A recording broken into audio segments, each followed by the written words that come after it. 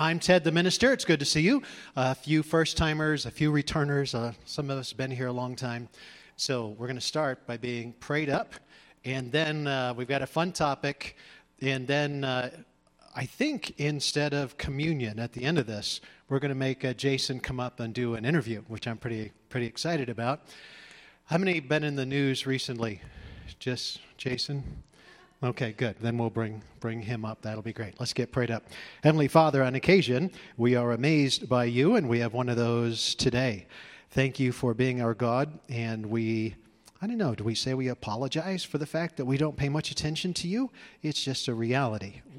I think deep down, the way we are created, we understand that if we truly would embrace you, let you be you in our lives, we'd be better for it.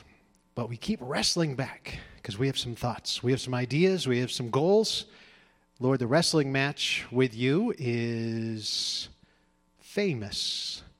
But Lord, give us the courage to trust that choosing you is the best plan for our life, not only for long term, but this moment right now. It's the name of Jesus that we pray. And everybody said, amen. There's a famous New Testament verse, well, two verses, from the book of Hebrews. We don't actually know who wrote Hebrews, but they did a good job, so here we go. Let us think of ways to motivate one another to acts of love and good works. And let us not neglect our meeting together, as some people do. 2,000 years ago, the writer of Hebrews is complaining about regular church attendance, so that gives me excitement. But encourage one another, especially now that the day of his return is drawing near. 2,000 years ago, they're like, Jesus is coming back any day now. And the reason every generation has always done this, including now, is we fervently believe in our heart life has never been more difficult than it is right now. This is the pit of humanity. This is the bottom of culture. Look at all the crazy stuff going on. And we can forget. I think scientifically, right before the pandemic, there was an article that came out that I think it was 536 AD or 936 AD. From my perspective, those are very similar.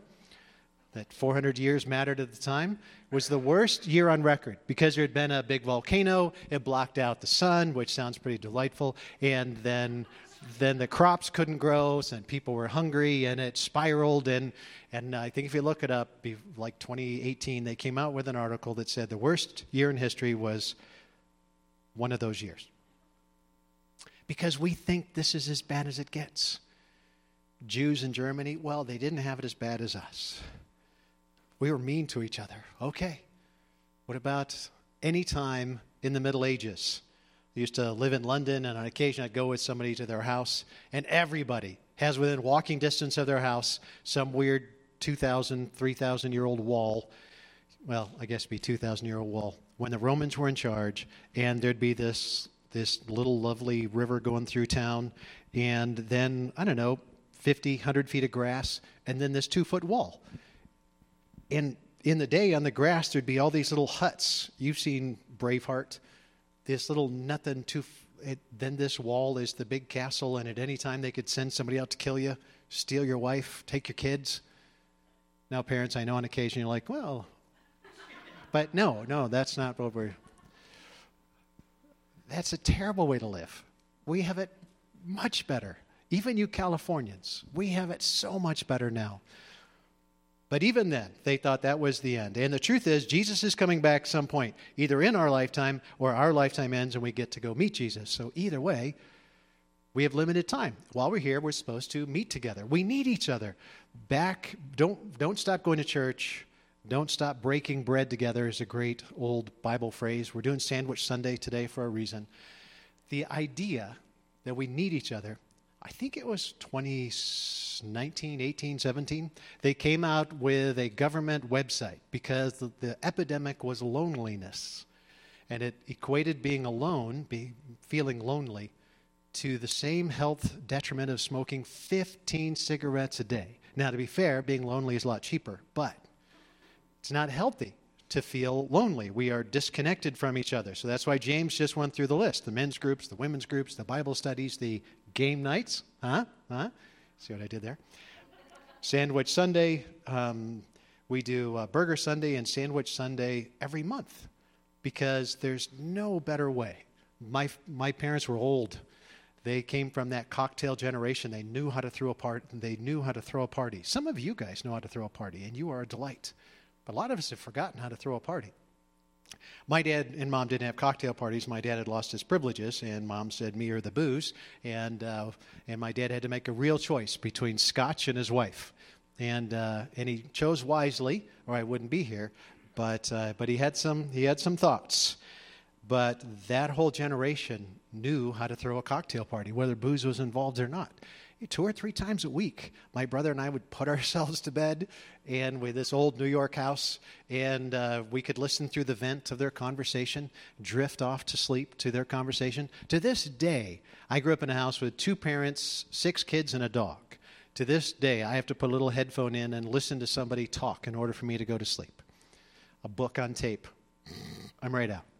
If it's too quiet, I've been abandoned. I don't know. If it's too quiet, I can't sleep because I grew up with that cocktail generation, always throwing a party. My dad would get home from work, and he would call up the Italians and say, you put on the coffee, we'll bring whatever sugar we have in the house, and we would go over on a school night, stay out way too late, very irresponsible. The New Testament word for that is oikos, our household. Remember this. Actually, I wrote this on Tuesday, and I thought, well, I don't think Jackson will be there. Not red shirt Jackson, but other Jackson. I don't think Jackson will be there because, as you'll hear in a little while, don't let me forget, Jackson made the news. So I wrote this, and I thought, I don't think Jackson will be there because at the time he was broken. But the oikos, first it's your mom, right? Then your mom and dad, and then maybe for your siblings, and then it's neighborhood friends and friends who are like family. Then it becomes coworkers and playground kids, and then parents at playgrounds. In the old days, kids used to go to playgrounds by themselves. I don't know if you know this, but we don't allow that anymore. If you send your kid to a playground, now you get arrested. So you send your kid to the playground by themselves, and they come home, and mom and dad are gone. And so that's not how we do that anymore. But in the olden days, you would go in your playground friends, and now it's just the kids are playing and the parents are talking. And it's this line I wrote on Tuesday. Those who know you well enough that if you made the news, that people would know whether or not that news report was true. That's your oikos. Those are your people. In the olden days, I used to do radio a long time ago, and the family joke was I needed to move away. I had to get promoted out of Syracuse. It's a pretty good media market, but I had to get promoted out of there because I was limited to the stories I could tell. Because, well, people knew me. My older brother's wife's mom one time said, I don't think that's how that happened. Okay, don't listen. Just go for the joke. I'm not submitting a government report here, okay? Just go for the joke. Be called out by a 97-year-old, that's an odd way to live. The oikos are the people who know you well. So hopefully, some of those live in your house. And hopefully you have some out of your house, people that you are great. So my dad was my original oikos, and my dad was a letter writer. So when I was a kid, when I lived in the house, and I wanted to know what Dad was thinking, I would just ask him, and he's a New Yorker, so he would tell me, and we could talk about it. It's a great way to learn. Ask somebody what they're thinking and talk about it. And then when I grew up and I moved away, whether I was in a different state or for a little while in a different country, my dad would write me the letter. And my favorite part of the letter, from my dad, right above love, Dad, in his old man scrawl, was always something sweet. The rest of the letter was just information that he would have told anybody who would listen. Anybody. Your mom beat me in cards again last night. I know, Dad. She always does. Probably when she says, I don't have a 5, you should not hand her the 5. But my dad wasn't that competitive. My wife came over for the first time. My wife's competitive. And she's playing the family card game, and she's just destroying everybody. Because we're just there, sit down. I grew up in a family, when it was mealtime, you sit down, you tell a funny story, you eat fast, and you hit the road because we need the chair. My wife grew up in a small family where the whole point was to win. And they do. So she's over playing cards with these old people, just destroying them. And then she's calling them out for not trying hard enough. And still, they prefer her to me. Well, anyway, the rest of the letter was just informational stuff. We talk about our adventures. Most of my dad's adventures were over. He was in World War II. He had been shot at and had bombs dropped on him. So I was living in London, my friend Neil's Grandpa Frank. I loved Grandpa Frank. He was not returned. I loved Grandpa Frank, and we'd go over to Grandpa Frank's house, and he would call me the Yank, which I think is kind of cool. That's kind of fun. I like the Yankees. And then Neil would say, he doesn't mean that as a compliment. My mother-in-law would say, introduce me to her friends early on as, he's not the typical minister. And I would say, thank you. And my wife would say, she doesn't mean that as a compliment either. It's hard to insult a New Yorker, really. You have to point it out. So I'd go to Grandpa Frank's house, and I would love to hear his World War II stories because my dad was in World War II, and I loved his stories. And then Grandpa Frank, like most England people, thought that my dad and the fellow Americans showed up 2 years late for World War II. And so Grandpa Frank and I talked about that one time, and then I wasn't invited back to Grandpa Frank's house anymore. I thought he and my dad would be, my dad loved to write letters, and Grandpa Frank was in the war. I thought they'd have a good correspondence, but my dad wrote one letter, and Grandpa Frank did not return it because there was a phrase. It's a fairly inappropriate phrase now that I go through it in my head, but they were mad that they were late, and then they were mad that they stayed. So all around, that's kind of my experience in England. But my dad would write me the letters, most of it informational. We saw Uncle John and Aunt Shirley last night. I saw your old baseball coach at the old man's coffee. Then, right before the Love Dad, there'd always be something sweet and personal just to me. The rest was for everybody, but the end was just for me. And that was always my favorite part. There was your old dog spends all day with her nose under the door waiting for you to come home. She misses you and so do we. Love, Dad. One time he wrote, I had a car, wasn't that nice? It was a nice car, wasn't that old. Dad's job was to drive it every few weeks to make sure that baby was still in good shape when I finally got back. And he wrote at the end of the letter, drove your car last week, the front right wheel fell off, so it's at the shop. Love, Dad. Hey, I could use more information. How fast were you going, old man? What is the story? I never did get the story, but he paid for the repair, so what did I care? He would say, Mom and I saw a Yankees game last night, and we laughed about how, as a kid, you used to cry every time the Yankees lose. Thanks, Dad. Although the joke's on him. Back me up, Jackson. I still cry when the Yankees lose. So, it's not just when I was a kid. I'd been there a while, and they would call at 4 o'clock in the morning. I lived in this mansion, the second highest big house in London, next to, I don't know, someplace the Queen was living at the time.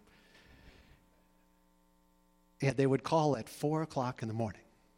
It was the row of bedrooms, and the phone it wasn't by my room, so I never heard it.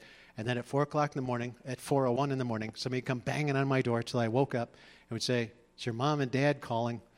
And so then I'd go out and stand and talk to two old New Yorkers who loved me in the hallway, kind of drafty, boxers and a T-shirt, bare feet, freezing. And I would say, Dad, it's 4 o'clock in the morning. And he would say, well, all happy. He would say, yeah, it's the only time we can call and we always get you. Right. Your mom beat me in cards last night. Well, I know.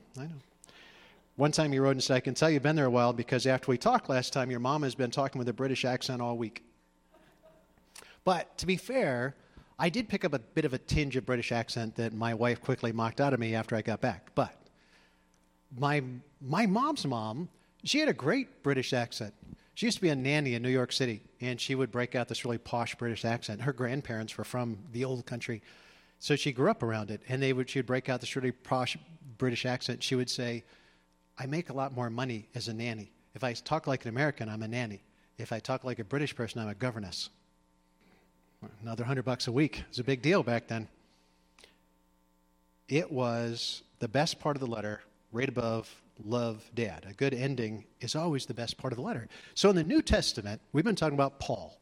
And Paul and Luke, on their journey, Paul felt called to not only spread Jesus in the sideways part of the U, the old country, but at some point he felt called to go right in the middle of the Roman Empire 2,000 years ago and talk about Jesus. And Dr. Luke was his traveling companion. Dr. Luke did not feel called to go to Rome. Dr. Luke said, you are called to go to Rome. You are called to face all kinds of hardships.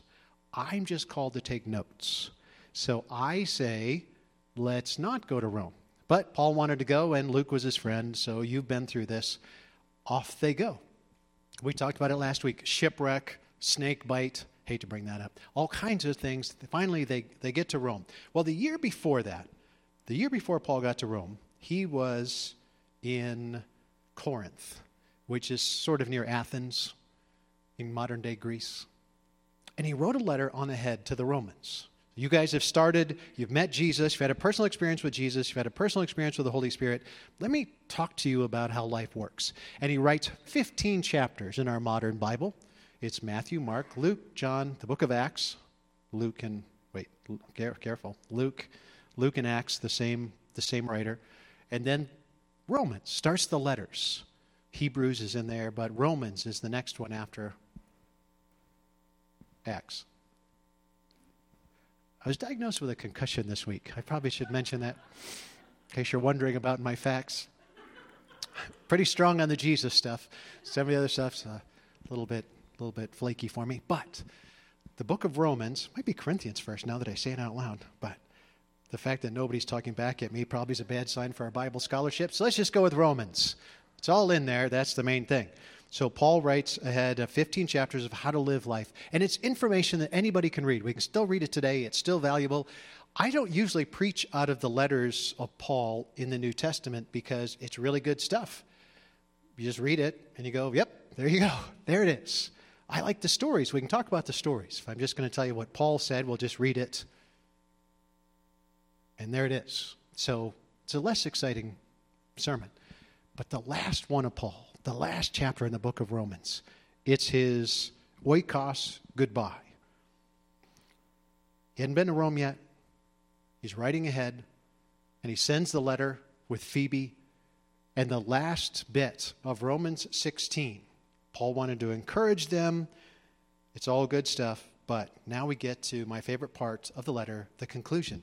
And Dr. Fred Craddock was a preaching professor. He taught the rest of us how to preach. You can evaluate how good of a teacher he was, but, thanks, honey, but Fred Craddock was one that pointed out, do you see the ending of Romans isn't just a list of names. There's a lot of that in the Bible. This is Paul's oikos. This is his conclusion. So 40 years ago, he pointed out to the rest of us this ending with some Fred Craddock comments. I commend to you our sister Phoebe, who's probably delivering the letter, who is a deacon in the church of Centuria. Oh, that's who you are. Probably should have started there since she had the letter. Verse 2, welcome her in the Lord as one who is worthy of honor among God's people. It's pretty good.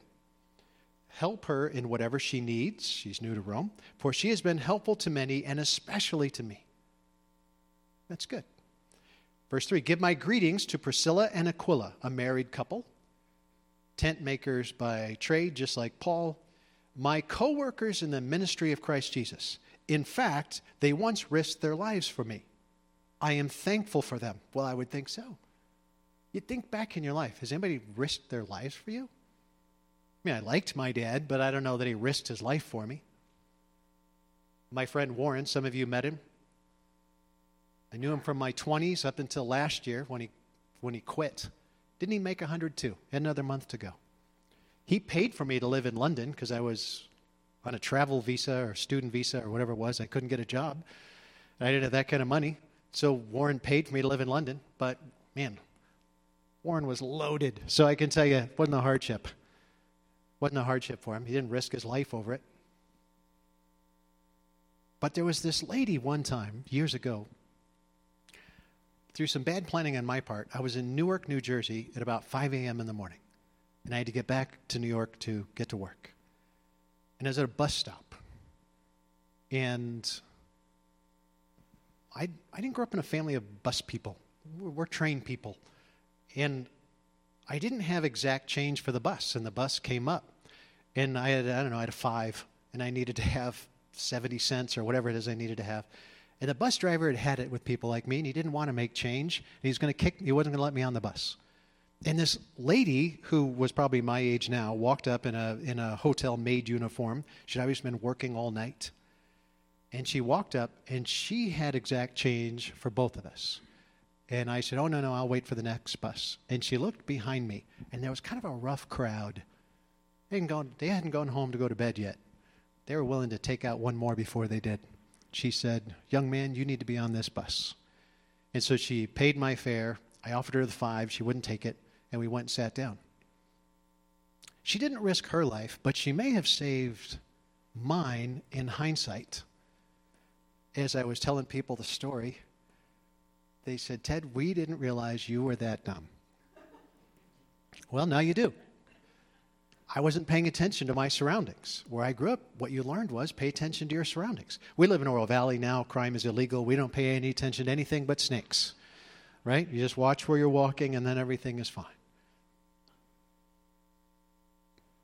So I don't know that lady. Didn't get her name.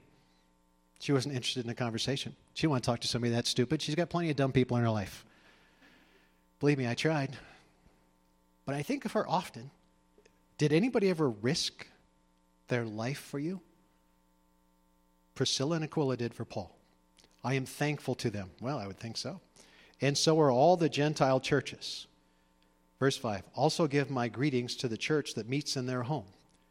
Risk their lives. Paul continues with his list. Greet Ampliatus, my dear friend in the Lord. Church friends are great. I love my church friends. I didn't have a Christian friend until I was 28 years old. That's where I grew up. I didn't have a church friend until I was 28. His name was Neil, Grandpa Frank. And the second one I married, it's the hot chick sitting right there in green. I would have married Neil, but yes. If you met him, you would understand. I never even had a Christian friend before. None of my friends went to church. I'd go to church. I'd go to Wednesday night Bible study, meet my friends after. They would give me 30 seconds to tell me what I'd learned, and then we'd go on. Verse 9, greet Urbanus, our co-worker in Christ, and my dear friend Stachys. Verse 12, give my greetings to Tryphena and Tryphosa, the Lord's workers. Here's Fred Craddock. Tryphena and Tryphosa, obviously twins. You hear it, don't you, in the names? Now, Fred Craddock had this really slow southern drawl. And if we had anybody here who talked like that, first of all, I'd spend most of the sermon mocking you. But at this moment, I'd bring you up and have you read this. Can anybody fake a southern accent really well? Or the slow drawl? You know the kind of slow drawl where they don't move their lips? That's how Fred talked. So you have to picture that as I'm reading this. Tryphena and Tryphosa. They always sat on this side, and they both wore blue every Sunday. I never knew them apart, really. One of them had a mole on her cheek, but I didn't know if it was Tryphena or Tryphosa. I never did get them straight. That's Fred Craddock's pointing out to us that when Paul writes, greet Tryphena and Tryphosa, he knows that, well, he can't tell them apart, but he knows. He knows these people. This is his oikos list. These are the people. Fred Craddock tells a story that the first church he and his wife had, as they were leaving, the dear folks in the church did a quilt, and they put all the church names embroidered into this quilt. And Fred and his wife were young, so they packed it up and took it with them. And every time after that they would move, they were going through the stuff. Should we take this? Should we take this? They always got the quilt out, and they went through the list of names on the quilt. Remember this couple? They were really sweet. They really helped us out as a young married couple. Remember this guy? He voted against my raise, right? They would go through the list of that first church. That's what this list is. Back to Paul. Greet Rufus, there's a good name, whom the Lord picked out to be his very own. Man, how is that for a special way to be designated? And also his dear mother, who has been a mother to me. Now, Fred Craddock, right, in his southern voice, said this. Some woman earned from this Apostle Paul the title mother.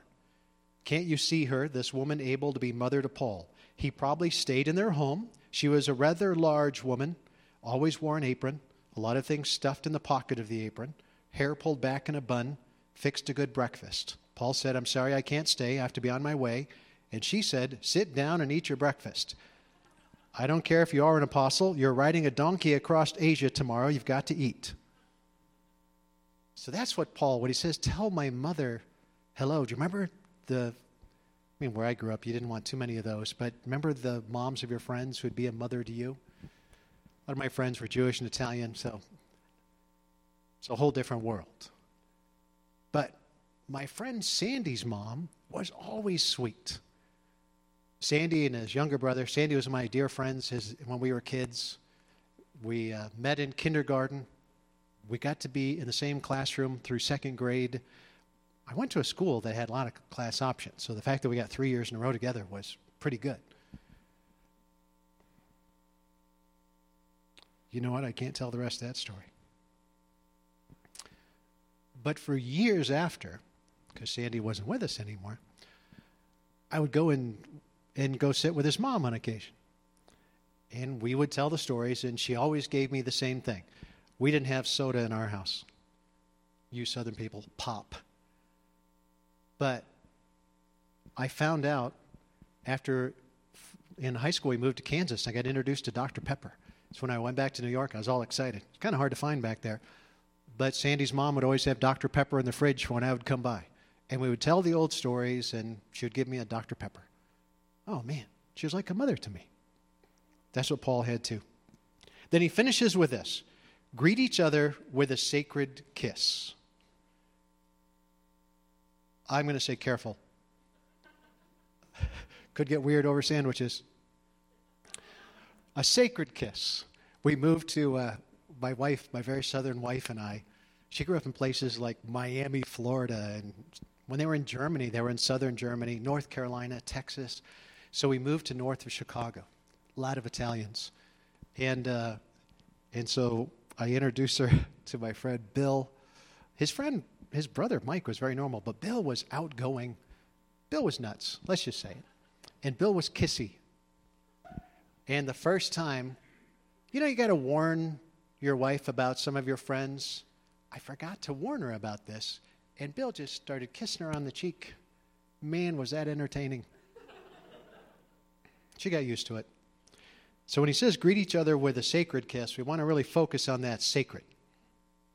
All the churches of Christ send their greetings. Now, this is Fred.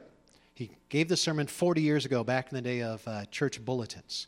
So then, all of this next bit is in a southern accent. Do you have a piece of paper? Use your worship bulletin. Would you write in the margin somewhere, or at the bottom, these words? I thank my God in all my remembrance of you. Because that's what Paul would write. Just above, love Paul. I thank God every time I think of you. The old communion, which is why it's out. We'll see if Jackson comes back. We got Jackson or communion today. Those might be equal, which is a little unusual. But the old communion tables would say on the front, engraved, in remembrance of me. Before they did the Last Supper, Jesus said, do this in remembrance of me. The thing about church is it's not just our friends, but it's friends in Jesus' name, and that changes everything. So Fred Craddock said, after reading this list for Paul, then write a name. You choose the name. For me, my first one would be my dad. But then Neil would go on there pretty fast. I wouldn't get to Kissy Bill for a while, but I'd get there. You remember the name, Fred said, and then write another name. Keep the list. Keep the list because to you, just like Paul, it's not just a list. In fact, the next time you move, keep the list. Even if you have to leave everything else, take this list with you. In fact, when you leave the earth, take it with you. And then Fred Craddock said, I know. When you get to the gate, St. Peter's going to say, now look, you went into the world with nothing. You're going to come out of it with nothing. What do you have there? And then you'll say, well, it's just some names. And Peter will say, well, let me see it. And you'll give it to him, and he'll smile and say, I know all of them. In fact, on my way here to the gate, I passed a group. They were painting a great big sign to hang over the street, and it said, welcome home. So we'll talk about heaven next week. Until then, let us not neglect breaking bread together. And we'll excuse Jackson. I don't even want to spoil it. We'll let Jackson tell you the story next time. So the middle schoolers, on their all soon-to-be high schoolers, put this around you. So if you'd like to participate in communion, do this in remembrance of me. The thing is, friendships are great. Old friends are great. But the real magic happens when we have friends in Jesus' name. Because we don't just get them here, but we get them for eternity. So on his last night, he is a full human. Odd description, but Jesus was here for 33 years, and then he knew he was going to die, because sometimes we do things in life that we need to know the love of God, the grace of God is bigger than the worst thing we could do. And that's what Jesus was doing. Jackson, are you ready? Can you come up? All right. Come on up if you would. So that's what Jesus was doing with his friends. Jesus said, "This is my body broken for you. You've done nothing worse than that. This is my body. Eat all of it."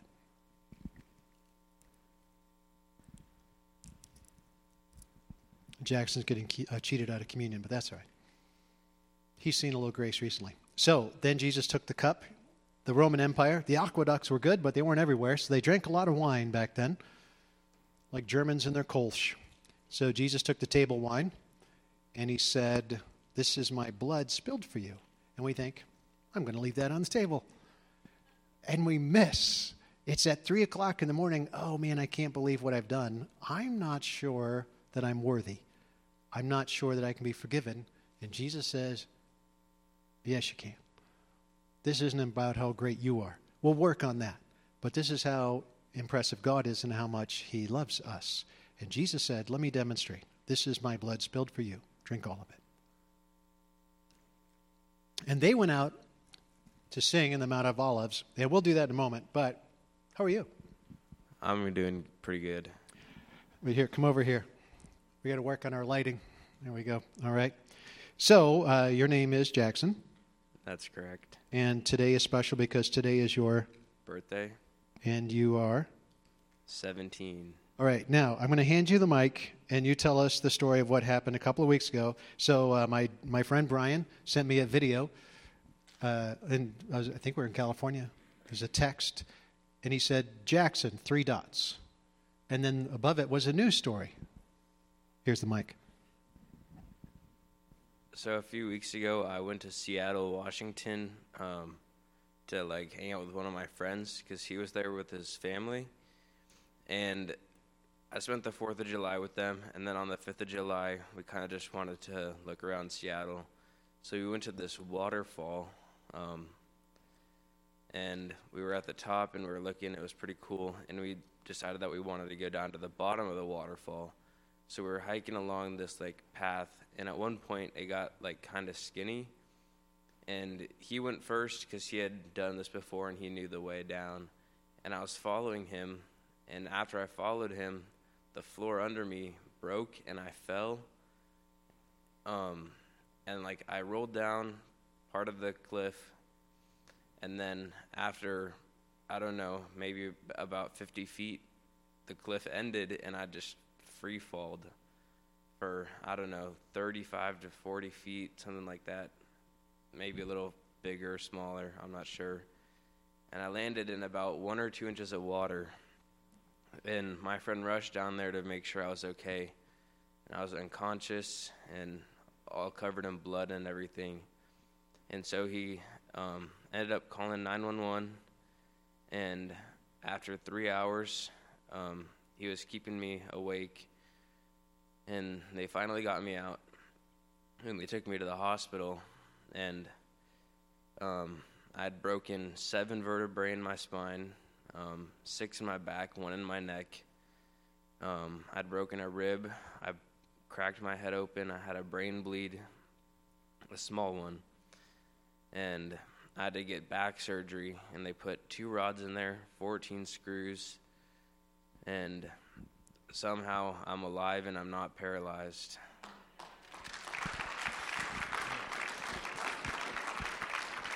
Spent 15 days in the hospital. Right. 15 days in the hospital, and we both want credit for that because that's fairly miserable. Mom wasn't even there. Mom had to fly up. How crazy is that flight?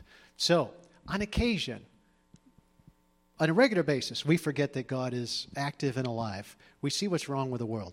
So on occasion, we've got to remember to celebrate what's right. So would you pray with me?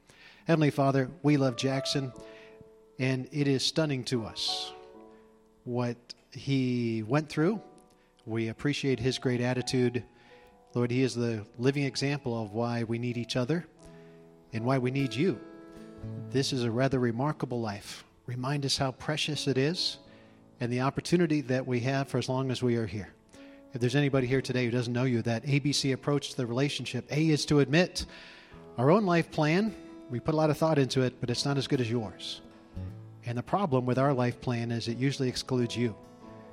Would you give us the courage to believe that you're the one that makes us worthy of the kingdom of God and to embrace the place you have in it for us, and see us to choose to follow you each and every day. It's in the name of Jesus that we pray. And everybody said, amen.